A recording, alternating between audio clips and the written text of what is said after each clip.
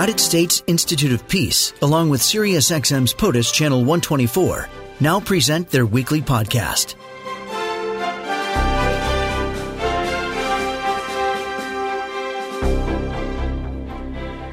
Joining me now, Mona Yacoubian is Senior Advisor for Syria, the Middle East, and North Africa at the U.S. Institute of Peace.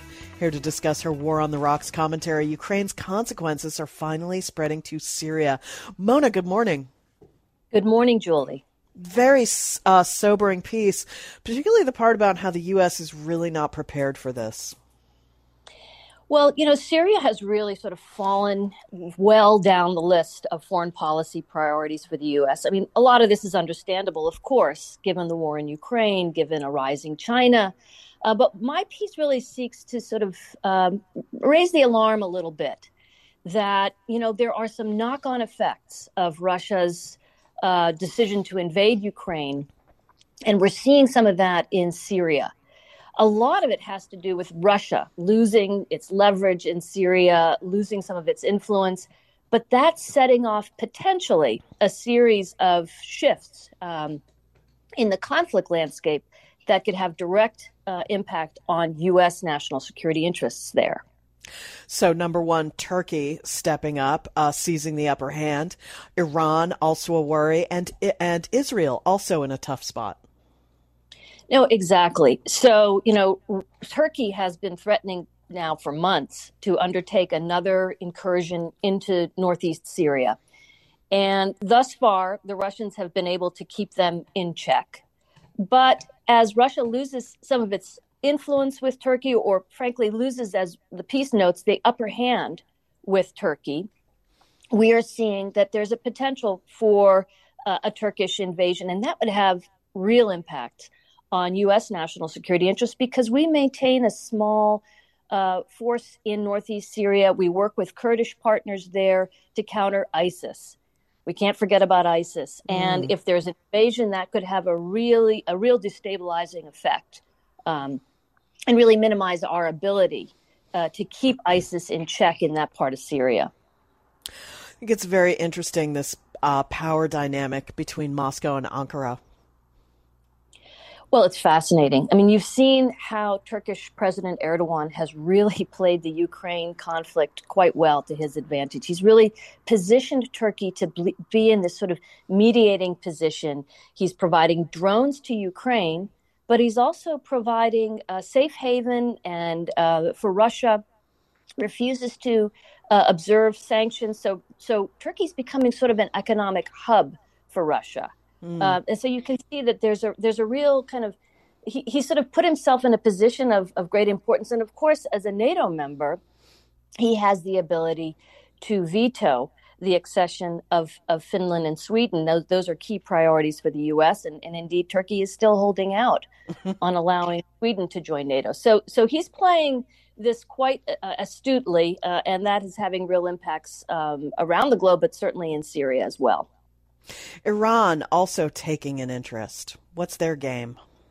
Well, Iran is being very opportunistic as always. And so as Russia is forced to pull back a bit from different parts of Syria, the Iranians are seeking to exploit the advantage on the ground and fill some of those security vacuums where they can.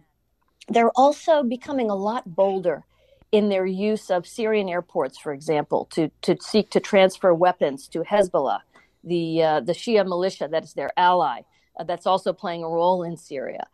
Russia in the past had been able to sort of play what I call in the piece a regulating role, and to keep Iran in check.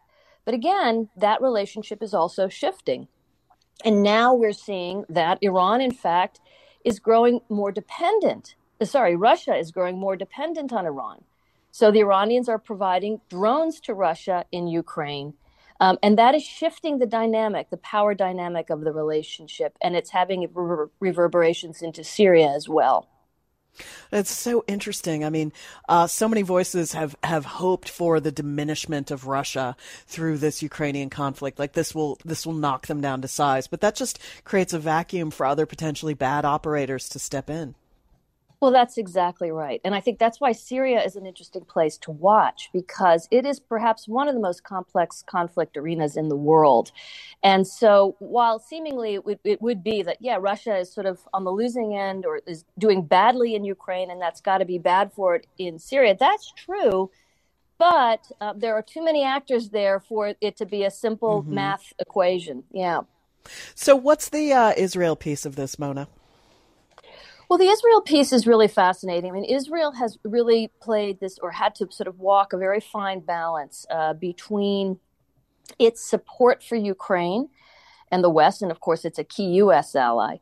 But it also has, over the years, maintained a strong relationship with Russia, because Russia has essentially allowed Israel to operate in Syrian airspace, to take strikes against Iranian targets when it wants to.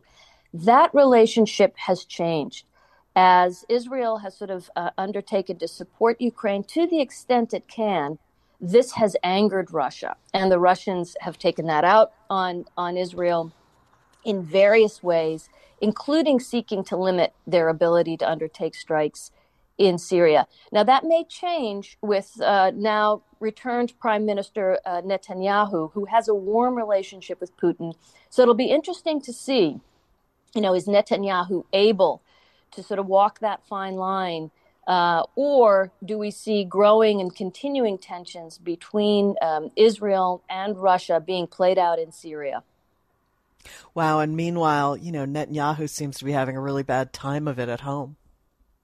Indeed. I mean, he's facing all kinds of challenges as he puts this fairly right-wing government into place, and of course is seeking to undermine the independence of the judiciary in Israel, and that's causing, of course, lots of popular protest and blowback. So a very complex situation there as well. Mona Yacoubian, Senior Advisor for Syria, Middle East, and North Africa at the United States Institute of Peace. Mona, thank you so much. Thank you, Julie. Have a great day.